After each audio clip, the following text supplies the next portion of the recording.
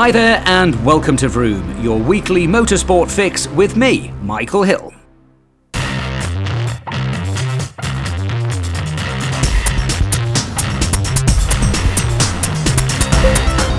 This week on Vroom, I'm joined by Joe Talbot and Tom Taparis, two young riders making a name for themselves on the 600s. Joe Talbot in the British Superstock 600 Championship, and Tom Taparis, a former World Supersport points finisher as a teenager.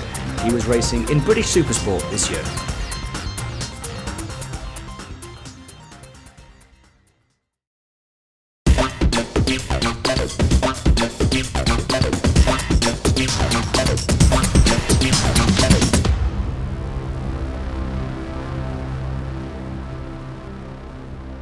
We kick things off as we do every week on Vroom with a look back at the last 7 days in the motorsport world, and what a week it's been on 2 and 4 wheels.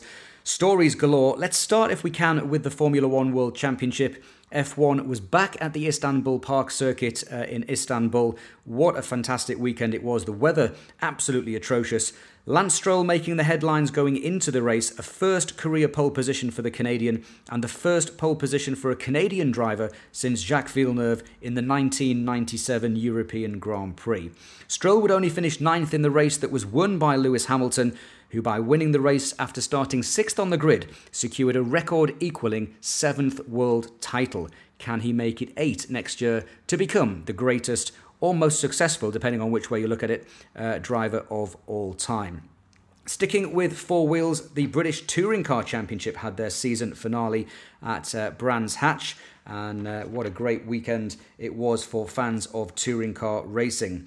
Race 1 then at Brands Hatch of the 3 was won by Dan Cammish, who kept his championship hopes alive. Ash Sutton won race 2, Rory Butcher winning in race 3. What did that mean for the overall championship? It meant that Ash Sutton became a 2-time British touring car champion. An incredible season. Colin Turkington in the BMW rounding out a season in 2nd place for the BMW. We can also stick with the 4 wheels and talk about the World Touring Car Championship. Jan Ehrlicher was the World Touring Car Champion, crowned in style at Motorland Aragon on Sunday afternoon.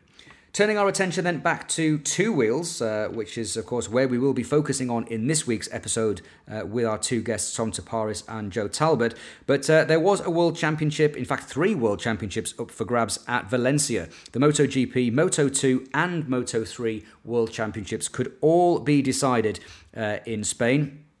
What happened? Well, we can say that from a Moto2 and Moto3 perspective, titles will go to Portimao. It was a win, of course, for Jorge Martin. Hector Garzo taking a career-first podium ahead of Marco Bezzecchi in Moto2. In Moto3, Tony Arbolino kept his World Championship alive, winning from Sergio Garcia and Raul Fernandez. Both of those championships will go down to the final round in Portimao this coming weekend. But in MotoGP, wow, it was celebrations all around for Joan Mir. He becomes the 2020 MotoGP World Champion. He finished outside of the top 6 in the race. That's all academic. The most consistent rider of the season, wrapping up the championship. The first World Championship for a Suzuki rider in 20 years. Absolutely incredible. Kenny Roberts Jr., of course, winning the title back in 2000. In terms of race results, Frankie Morbidelli won a last lap thriller from Jack Miller, with Paul Espargaro on the KTM finishing in 3rd place. As I said, MotoGP may be done and dusted. The Formula One World Championship may be done and dusted. So too, the Moto America BSB and World Touring Cars, all done and dusted as well. But we do still have 2 World Championships to be decided. 11 points separate Albert Arenas, Ayagura and Tony Arbolino, and less than 25 points cover the 4 riders in Moto2, with Enea Bastianini, Sam Lowes, Luca Marini and Marco Bezzecchi all in with a shout of winning the World Championship. The final MotoGP races of the season are happening this weekend in Portimao, and we'll of course be bringing you the updates and the news in next week's show as to which riders wrap up the respective titles. We should also be in a position next week to tell you about the World Superbike calendar. The rumours are building strongly that the World Superbike calendar will be released later this week after the broadcast deadline for the podcast. So unfortunately, we can't bring you the calendar in this week's show, but fingers crossed we will have our first glimpse of the 2021 World Superbike calendar in next week's show. Of course, that is subject to the dates being released by Dorna.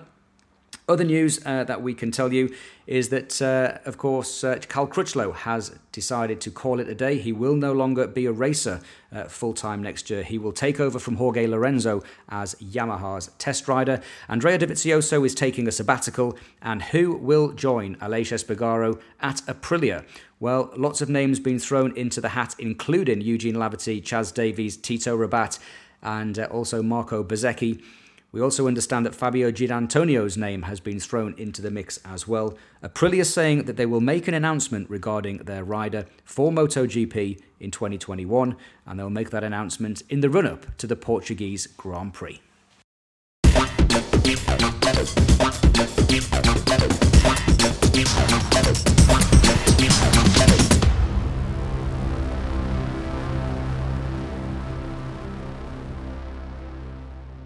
My first guest this week on the Vroom podcast is young, talented British Superstock 600 rider Joe Talbot, who is dialing in from near Warrington in the northwest of the United Kingdom. Joe, thanks for joining us, mate. How are you doing? Very well, thank you. Thanks for having me. First one, so see how this goes. But yeah, fine. Just a bit in the off season now, training to getting bored. I want to go out to Spain pre-test and that, but just sit inside because of COVID. Yeah, no, absolutely. It's not the way that we expected this year to go, but despite the COVID pandemic, you did manage to go racing this year. And I just want to say, obviously, we're honoured that if this is your first podcast, then I better make sure that I don't make any mistakes. You'll be expecting perfection. No, yeah, first one ever. I'm happy we got the racing. Just got cleared, to be fair, and then we had to go in this other lockdown. But we were meant to be going Portimao, and I'd never been there, and I was like really excited to go there. So unfortunately, we couldn't go there. But like I say, I got 2 championships, which I'm happy about: the No Limits Endurance and the Sprint and the Elite in the 600s, and a 7th in my first year in the Stock 600 in BSB. So. And I also did another championship, my last one before this lockdown, and I got second in that. I missed a round at Mallory, which wasn't because I was at Silverstone. But busy, short year, but it's been enjoyable. Yeah, no, it definitely sounds like you've been doing a lot of racing. I wasn't aware of all of the championships that you'd been doing. Now, obviously, just trying to get so much in because the time off because we went to Spain a lot. Just trying to get used to the 600, but we had then the break, so we just tried to fit as much as possible.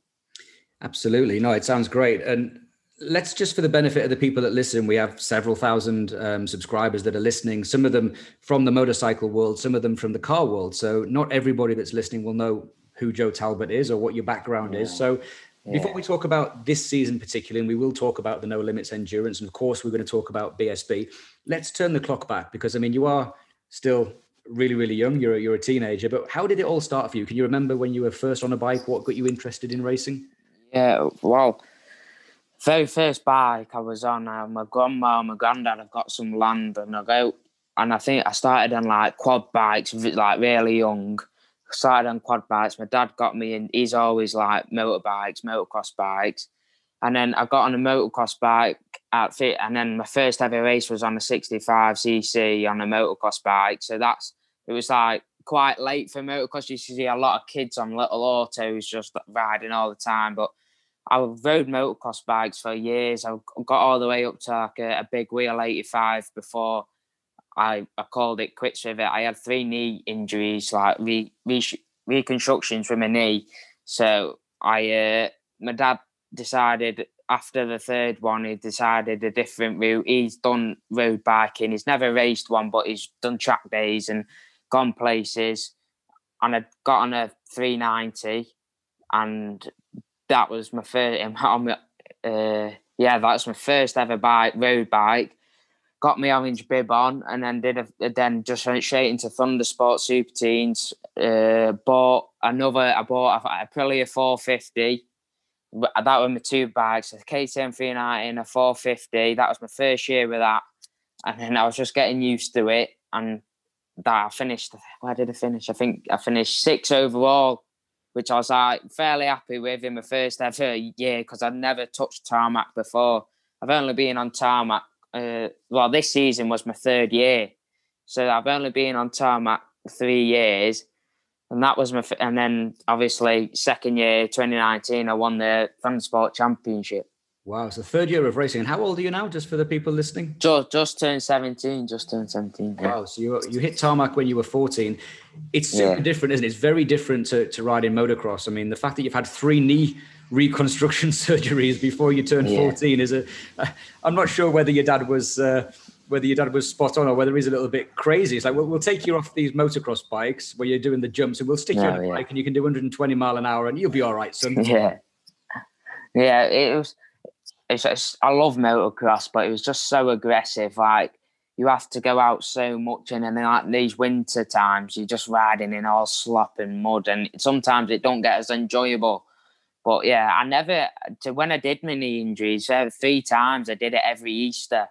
So for 3 years, I did my knee every Easter, and I'd never fell off doing it. I just put my foot down in some mud, and then it obviously got twisted and stuff, which didn't nice. But yeah, I never had a massive crash or anything. I just stamped my foot down in big slop and then it just twists.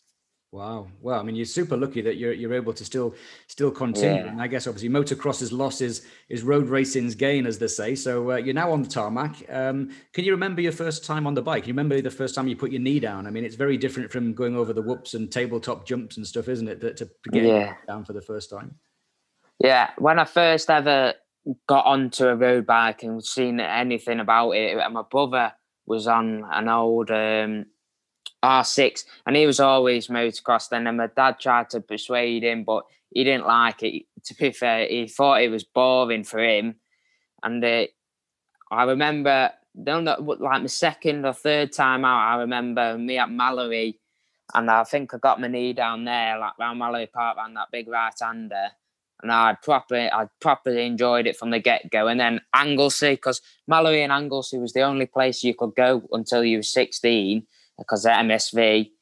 So I remember going on Jamie Whittam days. I did quite a few of them. They're good. And I was at the Mallory in the wet, and I got my knee down in the wet, and I was buzzing. No, that's crazy. I mean, again, for the people that are listening, Mallory Park is a small circuit in Leicestershire. It's about 59-second lap, I think, on a super teen bike. It might have changed a little bit, but super bikes used to race there back in the day. And obviously, Jamie Whittam, a lot of people listening will know who Jamie Whittam is, former superbike champ. He's raced in World Superbike and does a lot of track days now. And I guess that must have been a load of fun riding around the track with Whit, because he actually gets on track with you guys, doesn't he? He's not just a name that's attached to a company that runs track days. He gets the leathers on and gets out there with you. That must have been mint. Yeah, it was probably like it was good. And then I know Adam Jenkinson. Have you heard of him? Yeah, Jenko. I not met him, but like I had him a lot of time. Like he was with my group like a couple of times, and now when I bump into him in the paddock, like he still says hello and that, and I just find it like proper nice. They still remember you. Yeah, no, that is good. I mean, that is one of the things that a lot of people like about motorcycle racing, isn't it? Whether you're a fan watching on the outside or whether you're a racer, it is a big family, isn't it? There's a lot of respect between everybody in the paddock and out of the paddock, and it's a real good sport for that in terms of the camaraderie.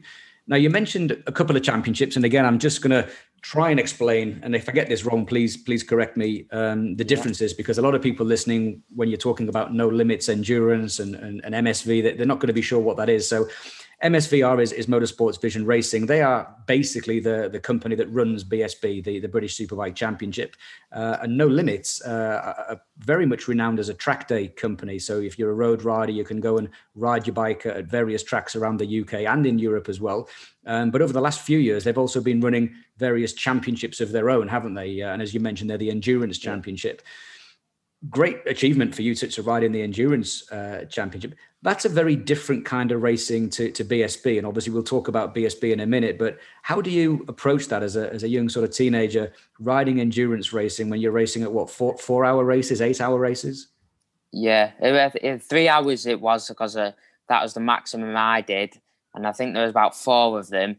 And Yeah, this year, sorry, was the first time I did any endurances, and we just thought like it'd be a good idea to get like bike timing and a lot of laps around these circuits just before I go racing or after, just to get me eye in on around these tracks on the big bike and do as many laps as I can. I did it with my teammate called Dan Brooks and with my team JR Performance, and that was the first time I ever did it, and I proper enjoyed it with like the Le Mans start, and then but like it's 3 hours is a long race, but it's non-stop all the time. Even on your break, you're like looking where your teammate is if he's doing good lap times. I really enjoyed it when I did the endurances, and I think they're a lot of fun.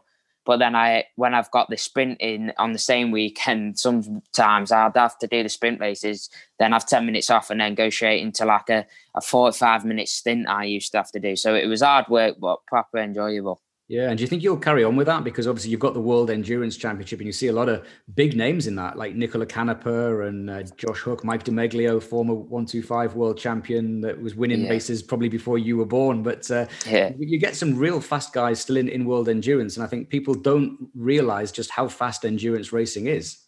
No, yeah, it is it's very quick. It's a constant speed, which is at a high pace, but then you've got to try a lot of factors where you got to try and manage your fuel load, and then you got to try and keep your tyres just not to worn away. And then, I proper enjoy it, and I hope I keep on doing them as long as No Limits keep on supplying like them at the rounds. And there's one at Anglesey where they do a 10-hour one, and I've not done that, and I'd like to do that. Wow, 10 hours. Wow, that'd be. See, I prefer sleeping 10 hours. That's more my cup of tea. Definitely. Yeah. You mentioned obviously BSB. A lot of people listening will of course follow BSB from a superbike class at the top end right the way down to the junior super sports as they've now got. Superstock 600. There's not many championships of Superstock 600 left in the world, is there? I mean, it used to be a European championship that got disbanded, but I know that certainly here in the UK, certainly in Spain as well, they have a Stock 600 championship. That is a very competitive class, isn't it, for someone with very little experience? And I mean that respectfully to you. Fighting against some super quick guys, the likes of Ben Luxton and Zach Corduroy, the two of the names that spring to mind that were at the top of the events there. Again, super quick, but what a way to learn. I mean, it's they always say you want to be out with the fastest riders, and if you're going to race a Superstock championship anywhere in the world, definitely BSB is going to bring you on leaps and bounds. Yeah, really good season for me. The only thing with BSB, you don't get a lot of time in because you get two free practices on Friday, one qualifying and then one race normally. So you have to go from the get-go. As soon as you hear that section go, you got to start putting in lap times and you got shifting. But it's helped me leaps and bounds just seeing these fast, like say Ben Luxton, he was my teammate this year and he helped me massively with just easy things, just like going into this type of corner and doing this, what type of gearing, and really helpful being with these fast riders because you get to see it. But then when you start getting confident in yourself, which I started to do towards the end when I started getting these good, okay results, I started believing that I could be up there with them. But yeah, you see so much, even when you're out on track, you see where they make up that little time, and it's only every lap's just like a tenth, and it's mad because I remember on the last race at Brands Hatch, I got an 8th, and I've had so many 8ths, and I wasn't happy, but I only finished 2.5 seconds behind the leader, so I was happy being with the leading group around Brands Hatch because Brands Hatch GP circuit was the first time I ever went there. I've done the little Indy circuit on the 390, but around the GP circuit, I never even walked it. So I was happy to come away with a 6 and an 8th there.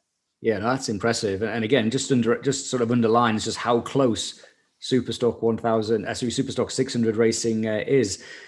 Talking about Superstock 1000, obviously, I'm not sure whether the limit age-wise allows you to do that next year, but is that the route that you are wanting to take? I mean, what's the long-term ambition for you, Joe? Are you wanting to move superbike route, or given that you're on the production style of bike now, or is the plan to one day I'd like to get to MotoGP? Which route are you favouring?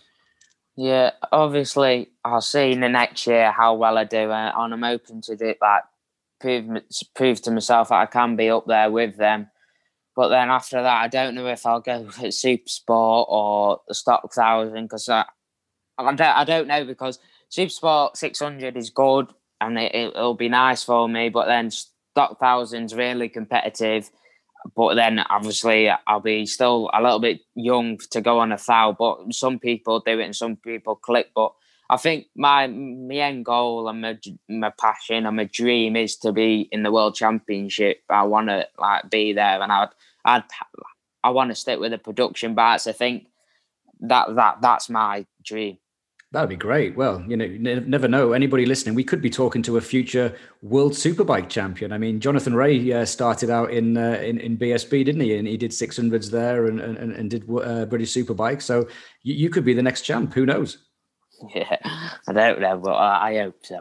No, it'd be good. It'd be good. What kind of things do you do then away from the track? What do you do to unwind and relax? I mean, obviously in COVID times, it's a bit restricted. We can't really go anywhere at the minute, but what kind of things do you do to relax and keep yourself fit, ready for when racing starts?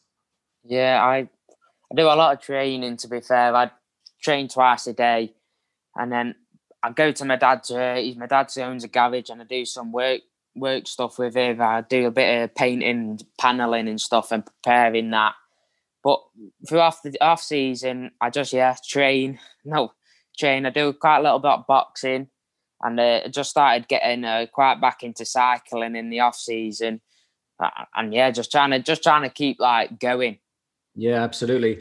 What about TV stuff? Obviously, I'm a Celebrity's just starting. Again, for those that are listening around the world that don't know what we're talking about, a lot of people in the UK get super excited at this time of year because normally the ITV, which is a terrestrial channel in the UK, they'd normally fly 10 or 12 celebrities, if we can call them that, out to the Australian jungle, and there'd be all kind of capers going on with various celebrities eating various parts of animals. Carl Fogarty, of course, 4-time Superbike world champion, was the king of the jungle a few years ago. Are you a big fan of I'm a Celebrity, or not really into that? To be fair, I don't watch TV. I just go on my iPad and watch YouTube a lot. But what are you watching on YouTube? Come on, give us a hint of what we should be watching. Everything. I watch everything. I can't even tell you what I watch. I watch video games. I watch bloody podcasts. I watch anything that pops up. Nothing specific then. Just whatever takes your fancy at the time. Yeah, good stuff. Now, obviously, we're recording this literally on Monday, the 16th of November, which is 24 hours after Joan Mir became the fourth Spaniard to win the MotoGP World Championship. Did you watch the racing at the weekend from her? I was going to say Jerez, but that's World Superbike test that's happening tomorrow. So it was from Valencia, wasn't it? Did you watch the racing yesterday? Yeah, I did watch all the weekend, and it was impressive what Mir did to get the title and just not crack underneath the pressure, because it just shows you that he's only won one race, but consistently he's just been on form every weekend, and that just shows that consistency can win championships.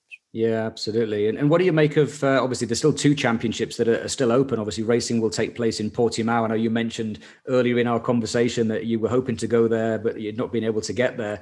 I've not ridden there. I've driven a safety car around there, and it's a hell of a circuit. But MotoGP are going there this weekend, aren't they, for the very first time? Of course, Mia's the champion now, so it's going to be bragging rights as far as MotoGP goes. But Moto2, Moto3, World Championships to be decided, and Sam Lowes could be a Moto2 world champion, and he's won races there before in World Supersport. So what's your thoughts about that?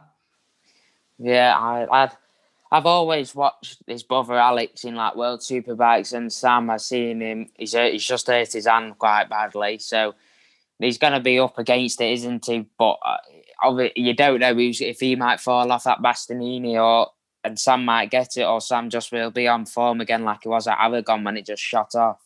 Yeah, that would be nice, wouldn't it? I know. Obviously, we want to see some safe racing, but it would be cool after all of the injuries and all of the heartache that Sam has had over the last few years. As you said, those 2 races in Aragon. I mean, he was on fire, wasn't he? Just on a different planet. Yeah, it's impressive when that caliber of racing and that competition is that high, and they can still manage to do that. It's impressive. Yeah, absolutely. Well, obviously, we've been chatting already for nearly 20 minutes. Time flies when you're having fun, and I think anyone listening will agree with me. Considering this is your first ever podcast and probably your first ever real interview, I think you've done a great job. Really, really great job. How can people follow you in terms of their social media? Because that's one of the things that the Vroom podcast wants to do, is to give you a platform so that fans around the world can start to follow you. So I know you're on Twitter, because we integrate on there. So tell people how can they follow you on Twitter and on Instagram as well, I guess. Yeah, they can follow me on everything, everything, Instagram, Facebook. It's Joe Talbot 19 Racing. That's my Instagram. I think that's the same as my Facebook, and Twitter is Talbot 19 Joe. Fantastic. And of course, anybody that's clicked the link to listen to this podcast on Twitter, you'll be able just to go to the Twitter account, either of myself or of Gareth Bouch, the producer. And obviously Joe's Twitter handle will be in the link. So it'll be nice and easy to follow him on there. Joe, final question then, before we let you go and enjoy the rest of your evening. Plans for 2021. I'm guessing that it's staying in BSB, but can you tell us officially what you're going to be doing next year, or is it still top secret? No, I'm sticking with my same team, Joe, JR Performance. He just looked at, I was in Spain on 390 and he helped me out so much, and he fixed my bike because I crashed out there. And then he said, you could have a go at one of my bikes, which he was looking after Ben Luxon at the time, and said, yeah, you can have a go at my bike at the end of the year. And then my dad stayed in touch with him, and then he just picked me up and he let me come into his team. And then he said, do you want to ride for me? And I said, yeah. And he's helped me out so much this year. And I'm going with him for next year in the BSB Stock 600 again, and just see where he end up. Hopefully more up the top end. But I was happy with this season, and I hope the same for next. Yeah, I think it's great. I mean, to finish top 8 in the British Championship in your first year is a phenomenal achievement, and I'm sure we're going to be hearing a lot more from you over the coming years, and I'm seriously looking forward to seeing how you get on next year. I think it's going to be a great season. Hopefully fans will be allowed back in, so you'll be able to get signing a load of autographs when you get on that podium. Yeah, people were saying, it's so different this year at BSB without having fans, but because it was my first time riding at the BSB, I don't know any difference. So I am excited to see what it's all about, and to see all the stands on the sideline. So it'll be good. Yeah, no, that's true. Actually, I never thought about that. Actually, when you said that earlier on, of course, for you, you've got no previous experience in BSB. So for you, the fact that the paddock was quite empty, that there was nobody hanging flags over the fence, you didn't know any different. I never thought about that. It's a different angle that no one's ever really talked about. So I think you'll be in for a shock next year then, when you've got 60-odd thousand fans turning up at Cadwell. Yeah, it'll be exciting, and I think it's helped me this year with having not as much pressure, but it'll be exciting. Yeah, it will indeed. Well, Joe, thank you so much for dialing in and joining us. Wish you obviously a very safe winter period, and obviously look forward to seeing you on track next year. Yeah, mega. Thank you very much for having me on. You're more than welcome. So, ladies and gents, that was Joe Talbot, 17 years old, another bright star making his way in the motorcycling world from the UK.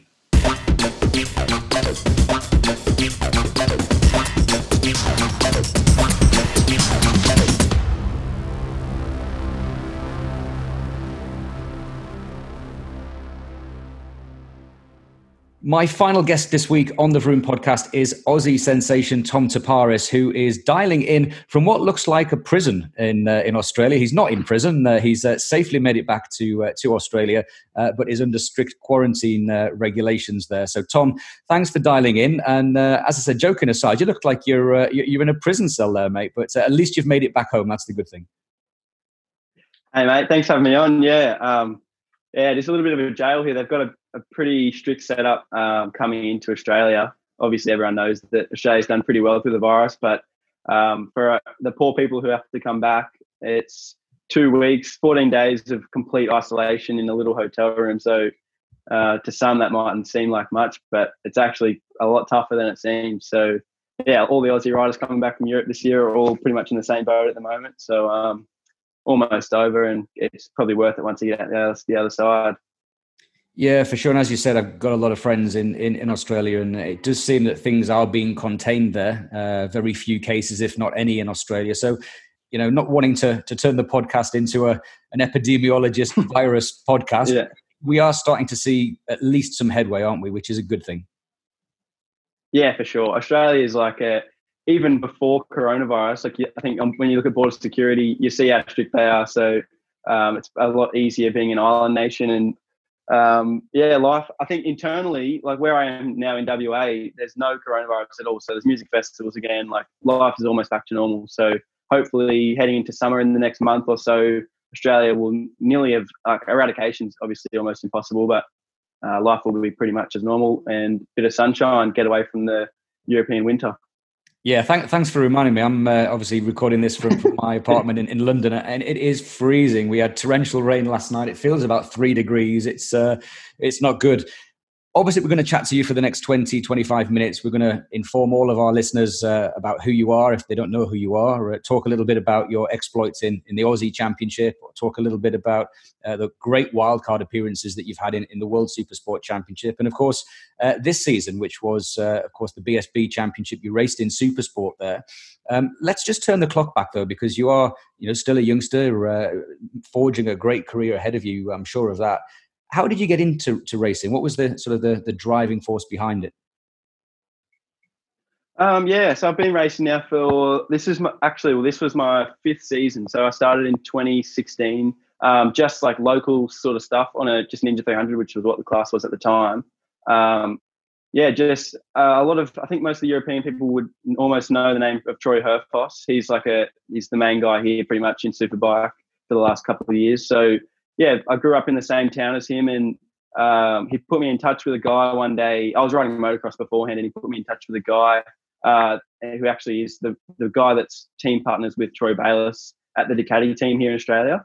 And yeah, I pretty much was like super lucky to just land straight into a great team, teammates with Ollie Bayliss, and like the setup there at Cube Racing was so good. And like when you have guys around you like Troy Bayliss in the pit box, you just learn so much. Like when you getting advice from people like that when you're that young, you just learn without even trying.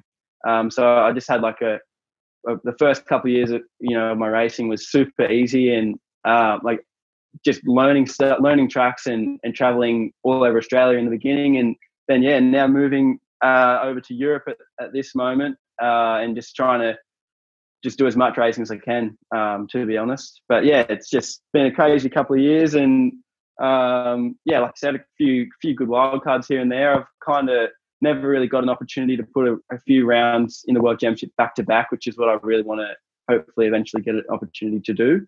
But anyway, at the moment, I think just getting by really. Like this year was a bit of a hard one, but it was a hard one for everyone. So anyway, move on to next season now, and hopefully continue moving forwards.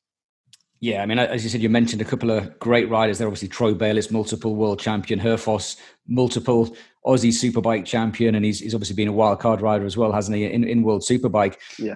What was it like? I mean, I know Troy really well, and I guess people listening and people when they watch races, they kind of see these stars of racing as sort of untouchable, but the two guys that you've mentioned in particular, especially Troy Bayliss, he's so down to earth, isn't he? There's no arrogance, there's no airs and graces around him. He's just a genuine guy, down to earth guy who just is bloody fast on a motorbike. And even now when you see him in the paddock, I remember this year in World Superbike round in Australia, he just has time for everybody. He's just such a really cool guy. So I think from your point of view as a youngster, as a teenager, learning to ride in that environment, I mean, that must have been crazy, because you'll have seen these guys on TV winning world championships, and there he is in the box helping to change tires and stuff, because he is hands on, isn't he? He's not just sitting back as a figurehead of the team. He gets really stuck in.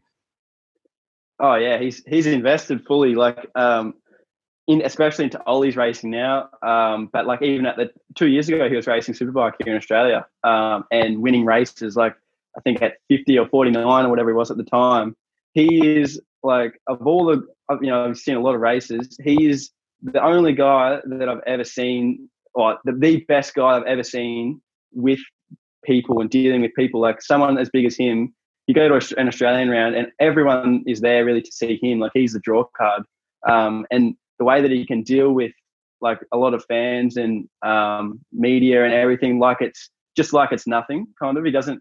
It's just like natural for him to just deal with that stuff. And then that, like, when you don't have that pressure, I guess when he gets on the track, he's just the craziest guy. He's so loose, but he always makes it work. Like, so many times you'd be in the pit box with him when he was racing, and like, let's say he was struggling before a session, not struggling, but he's the most mentally strong person. Like, he would, if he told himself he was going to do something, he'd literally say, I'm going to put the second I remember in Darwin 2018, he put his second qualifying tyre on in the morning. Australian racing's a little bit different with our quality and stuff, but did the complete opposite strategy to everyone, and like came from nowhere, sort of straight to the front.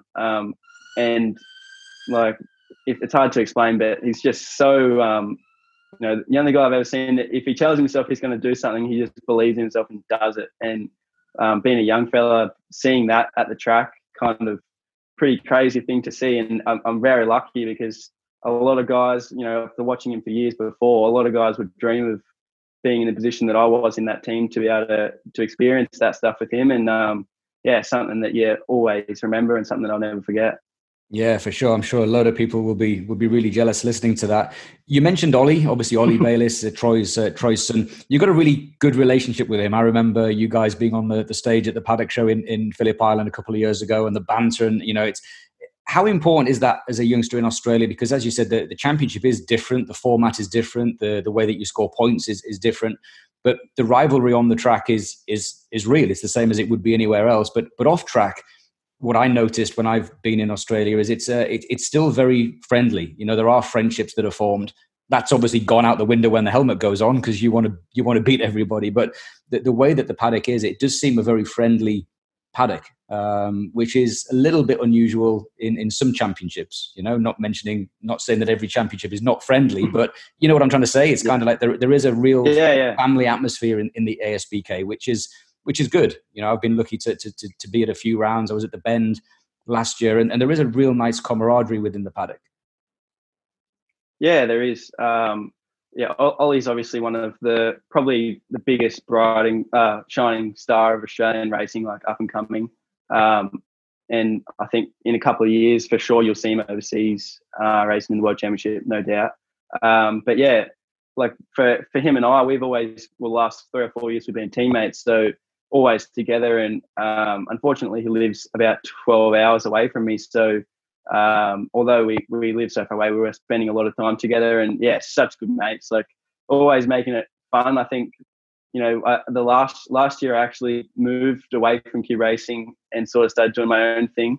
And I definitely missed the fun that he brought to the track, but at the same time I was racing him then. So still a good relationship. Even I should probably say we're racing each other in 3 weeks. The Australian Championship's back on before Christmas. We have one more round. So championship's on the line. He's 6 points in front of me at the minute. So we'll see how that goes. But at the end of the day, we're still really good mates, and I talk to him almost every day still. So it's really good. But the Australian Championships, it's kind of like you said, it's family sort of orientated. Most of the teams are family run. To be honest, they're family run sort of setups. So it's really different to even something like BSB, where it's quite that big teams, lots of money in it. So I think the atmosphere at an ASBK race is really, really good, and sort of like most paddocks, but I think it's at the size where everyone knows everyone. So it's really good fun racing. Yeah, you mentioned the championship is back on. That was something I was going to touch on in the podcast. The Australian Superbike Championship starts normally at Phillip Island. It's a support round of the World Superbike Championship. That kicked off as normal. You were obviously in action there. The plan then for you was to go and race in the World Supersport Championship, the European part of that. That obviously didn't happen for various reasons. You raced in BSB, which is great. You're a former podium finisher in BSB. But the Australian Championship hasn't had another race since February. So unlike the European rounds, unlike the World Championship, and like Moto America, who've all been able to complete seasons, not a single wheel has been turned. The final round, which I think is fantastic that Simon and all the guys at ASBK and Motorcycling Australia, they've managed to put something together. It'll be a 4-day event, I understand, multiple races. They've had to change the venue at the last minute, but on the first weekend of December, they've managed to put it together that the championship will run, all classes will run. People over here in Europe, you can watch it online. You can subscribe. So if you go to aspk.com, you can get on there and you can download the subscription and watch the racing. You are the reigning Aussie Supersport champion. And I guess now the way that things have panned out, it's kind of played a little bit to your favor, because it now means that you can hopefully successfully defend your championship, which had the season been normal, you probably wouldn't have been able to do. Yeah, it's a really weird one. Like, I think everyone at Phillip Island, sort of no one saw what was coming. It was only, I think, a week or two later that really got next level. We were all in Australia, and went to the first round, and it was a good weekend. But then, I flew the week after Phillip Island over to Europe to start testing for the European Supersport Championship or Cup. So, of course, I didn't expect to be able to have the opportunity to do any other ASPK. But now it's just a weird one. Like, Australia is, although we've done so well with the virus, the governments have been the state governments, it's if not in Australia, you don't understand, but the state governments more or less closed all the internal borders, and they haven't been open since. So for a national championship like BSB, it's such a small country, and there's, if you're allowed to move, you can move around, but you couldn't cross the border from Victoria to New South Wales or Queensland or whatever. So teams couldn't cross the border, so it just didn't happen, which was a real shame because, for me, in the end, like I said, I didn't expect to be here, but now get out of this jail cell and in 4 days, and then I'll get home and start doing some riding again, and go hopefully head to head with Ollie. And there's a few other guys. Tommy Edwards has come back as well, and he did the first round on 600, and he'll do the last round as well. And there's a lot of guys, Nick Limington, most guys in that championship are going really well. So I'd love to get to defend my championship. I don't think it's going to be as easy as I would have hoped. But like you said, it's a weekend with, I think we have 4 races in one weekend, which is quite a lot. But it's looking forward to it for sure. Something hopefully we can all get to and have fun and sort of end the year as a bit more of a normal sort of thing before Christmas and heading into next season. Yeah, absolutely. Want to talk a little bit about the wildcards that you did, specifically the one, I think 2018 is the one that stands out in my memory, where you were a top 10 finisher in the World Championship, which is insane. And I remember talking to you on the Friday on the stage, and for those fans that are from a car world, we have a lot of car subscribers that listen to the podcast. World Superbike is very unique in the fact that we bring the riders and the fans together throughout the weekend. And one of the things that I really enjoy, specifically in America and also in Australia, is that we bring the national championships into that environment. So it was great because it was the first year that we were able to not just focus on Superbike, but also focus on the super sport classes and the junior classes, and really show some of the talent that's in Australia to the fans on the main stage. And I remember talking to you early in the weekend, and you were super calm. I mean, I think for a teenager, if that had been me making my World Supersport debut, I'd have been thrown up in the toilet or something. I mean, you were so calm, you were so relaxed, but you were literally mobbed, weren't you? I mean, it was crazy. I mean, it must have been crazy for you that so many people asking for autographs, different media and journalists wanting to talk to you, and you played it down, and then you go and pull that result out of the bag, which was the best result since Anthony West got on the podium in World Supersport. And everyone's like, Jesus, who is this kid? I mean, just talk to us about that if you can, because that must have been a weekend that you've never experienced and certainly never forgotten. Yeah, it feels like forever ago now. But it's like you said, our national championship runs alongside the World Superbikes down there. And it's kind of a weekend where I do a lot of riding. So for that weekend specifically, it was I was riding the R6 in ASPK, 3 races in that weekend, as well as the Supersport stuff. So, I was out on the bike so much for that weekend. Every time the pit lane opened, the guys would have the bike ready, and I'd just get on the bike and just go. And it's sort of difficult because you're testing 2 bikes because the rules for our national championship are quite standard. So one engine in the World Supersport bike, we had a good engine, and then in the Aussie bike, the bike's pretty much stock, or it's like a super stock bike. So jumping from one to the other was a little bit different.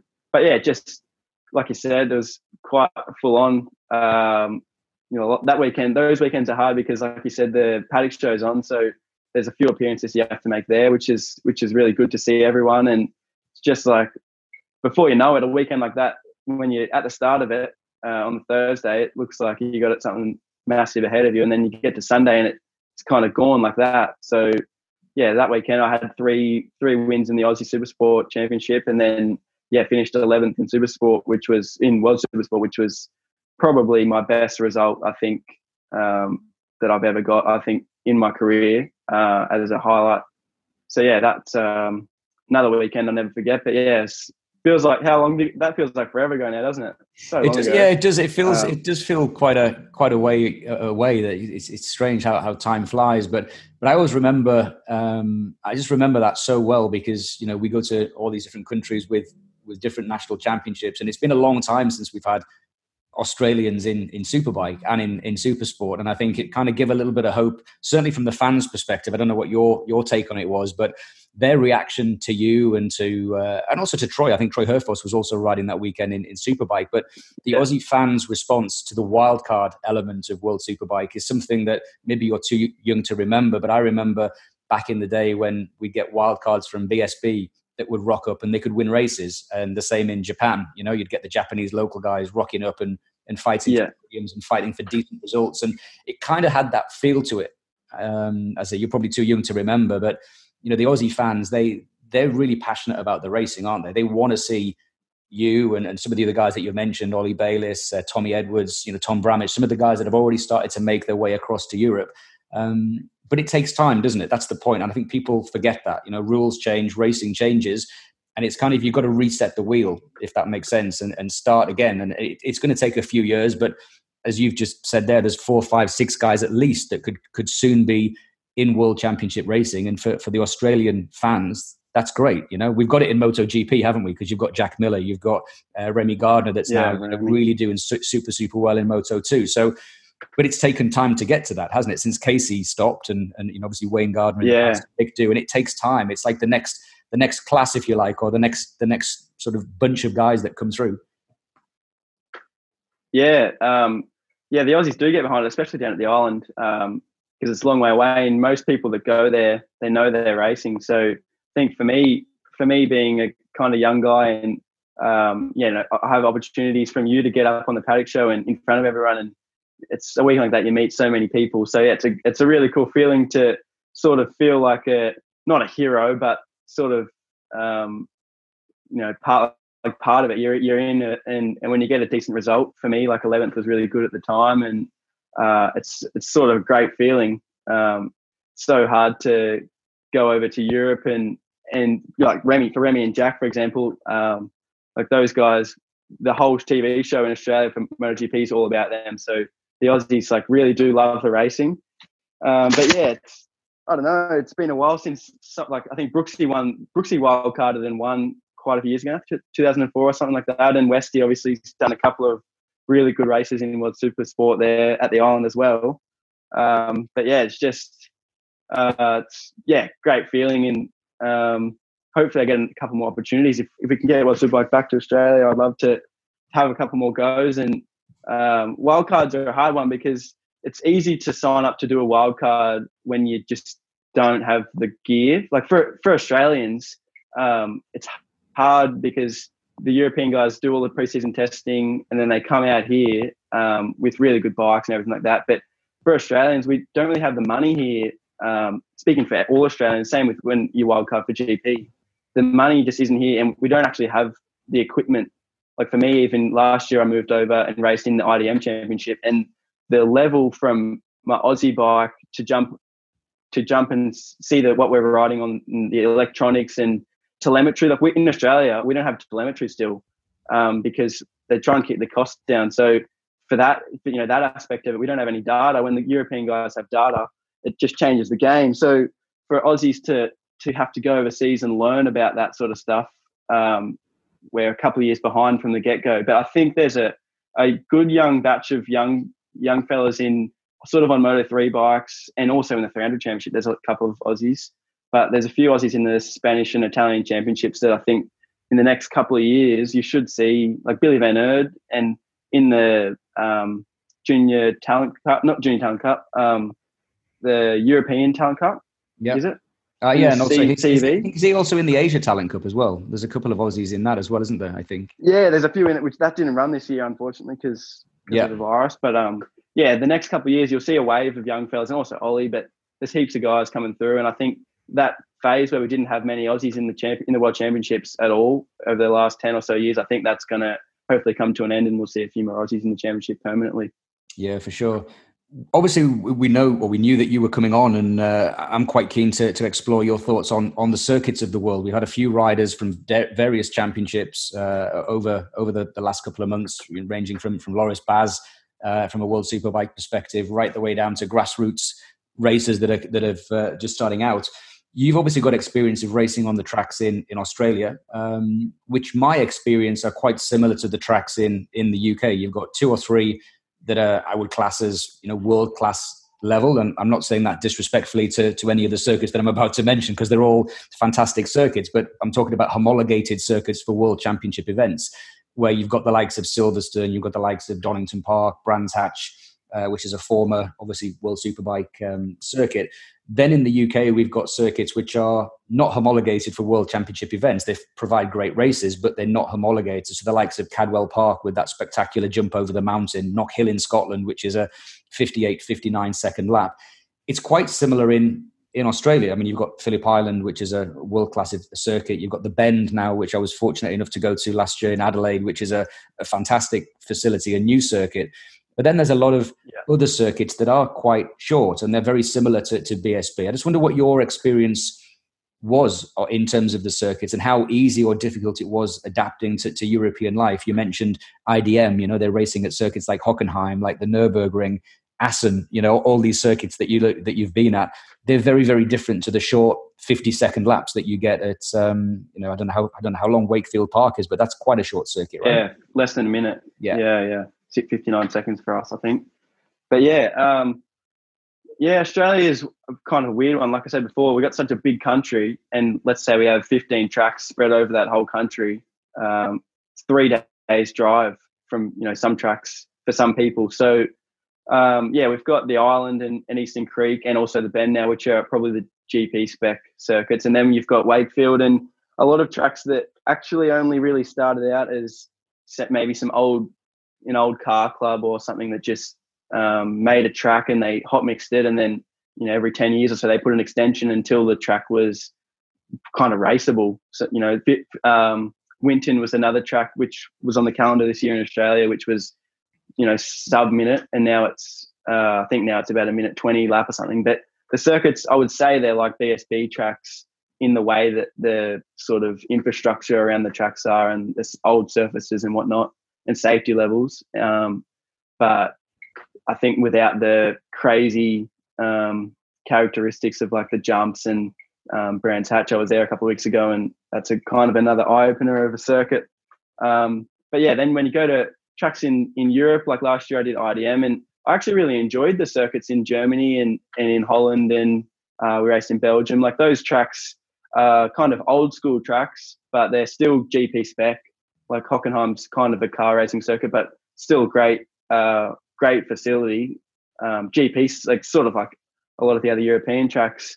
But yeah, like I've been to a lot of, quite a few tracks all over Europe now. I've been to the Czech Republic, to Brno and race in Italy and whatnot. So then to go this year and race in the UK and do a couple of races, that was another aspect, because you grow up watching not only bike racing but also car racing. So to go to a famous track like Brands Hatch, to kind of you play you learn that. I've learned the tracks on video games without even knowing that I was going to go there when I was a little kid on PlayStation.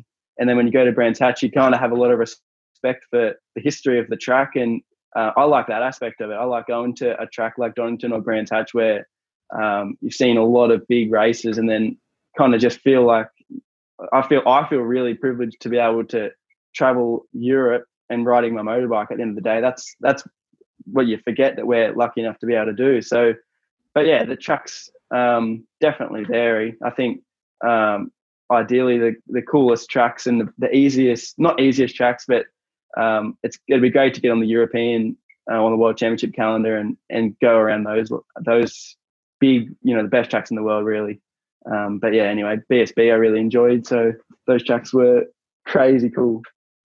Yeah, no, I mean, it's probably a little bit easier coming from Australia to BSB. And we've seen historically, haven't we, a lot of Aussies coming over to BSB. Obviously, Josh Brooks, you mentioned, but previously the likes of Paul Young, Glenn Richards, a whole ream of riders that I could list off that have come across. Chris Vermeulen came over, didn't he, to make his name in BSB before he went off. So it does seem that's the path that a lot of Aussies take. We've been chatting for almost half an hour. I've got a couple more things just very quickly.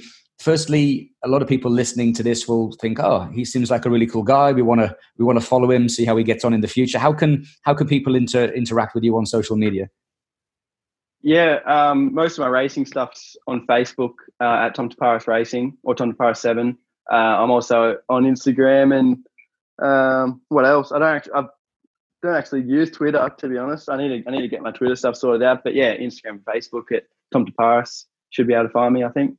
Yeah, perfect. So I'm sure you're going to get inundated now by people that want to follow you, which is always good. And final question, which we've got to ask, is what is the plan for 2021 for Tom Taparis? Obviously, I know a lot of it will be dependent on the pandemic and coronavirus and where we are with that. But is the plan to still explore the avenues in Europe and maybe the World Championship, or have you got a different plan after this year? Yeah, no, I definitely want to come back to Europe. Done my years in Australia now, and I think this year, I wanted to do the World Championship, but I think now for me, the kind of goals have sort of changed a little bit. I really enjoyed BSB. The organisation was so good, and I've got a great bunch of guys around me there with Benno Racing, and also Jimmy Redmond was the guy that got me over there. But yeah, I want to have a full shot at a championship in BSB. Like this year, I've been unlucky. I broke my wrist at the first weekend. So I didn't really get to learn. I only went to 2 tracks in the end. So I want to get over there and put a whole season together. And actually, I like being in England's good. Like the paddock feels a bit more like home. Like in Germany, you can go all right. But I think when you're in England, Australians and the English are really similar. So I enjoyed my time in England. I just want to have a good crack at it. So nothing set in stone yet, but I'd love to get back to BSB and just put a season together and learn those circuits and hopefully put myself in a position where I can live over there and race similar to Brooksy or O'Halloran or Ben Currow, the other guys that have been over there for years. That's my kind of goal now, I think. Perfect. Well, that is definitely something for the fans of BSB to look forward to. And as I said, whether you end up staying in England and living and making a living at BSB, or whether it acts as a springboard into the World Championship as it has, that is a fantastic to hear. And I think you'd have a good shot at that. And obviously the level is high in BSB, but you've already been on the podium there. And as you say, if you can be injury free and string a season together, I reckon you've got a shot for the title, mate. I really do. Oh, thanks, mate. Yeah, I don't know. It's just a hard one. I was a bit of an eye opener to see those circuits and how different they are. But I think with time, and if you can do a season to learn the tracks, I think the second season for sure you can race at the front and try and win races. And yeah, I'd just love to get over there and give it a good crack. Would be really good. Yeah, absolutely. Well, we look forward to watching that. And as I said, I'm sure whenever any news is coming out, it'll be on your Facebook or your Instagram. So Tom, sure. We'll leave it there. Thank you so much for dialing in. As I said, you guys listening can't see this, but he actually does look like a convict. He's got a stripy jumper. You look like you're in prison, mate.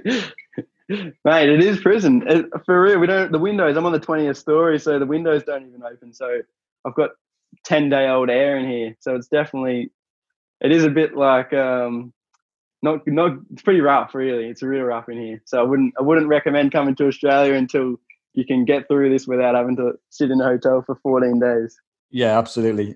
Well, Tom, it's always a pleasure to chat to you, mate. Keep in touch. Give my best to your folks and your mum and dad and everybody else, your brothers, and have a good winter. And of course, good luck for the final round of the ASBK Championship, which takes place, I believe, from the 3rd to the 6th of December. And again, as I've already said in the podcast, you can go online, you can subscribe, and you can watch all the races. And it's actually quite nice. With there being, I think it's a 10-hour time difference, so it's kind of morning your time, evening our time. You can do a full day's work, and then we can sit back with a nice beer or whatever and watch you guys racing. So it actually works out quite nice. Yeah, for sure. Yeah, definitely. Yeah, you have a good winter too, mate. We're going into summer, so I feel a bit sorry for you guys. But yeah, thanks a lot for having me on. I'll be enjoying the sun and the beaches and everything, and hopefully I'll come back over there next year and have another summer over there. That'd be ideal. Yeah, I tell you, you're all take, you Aussies, aren't you? I tell you what. Yeah, it works out pretty well for us. I don't think Brooksy's had a winter for, I think, 15 years, so it works out well. Unbelievable. You can have your own comedy spin-off show after this, mate. I can see the offers are going to be flooding in. Oh, nah, mate, that's not me. Stick to the racing, eh? Yeah, that's where I'm at, hopefully. Good stuff. All right, mate. Well, great talking, and all the best for the final round, and of course for 2021. Thanks, mate. I appreciate you having me on. Thanks a lot.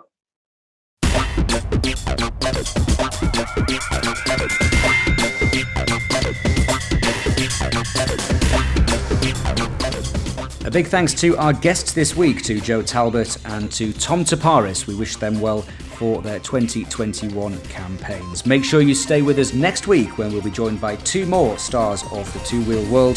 Tristan Finocchiaro and James Rispoli will join me next week.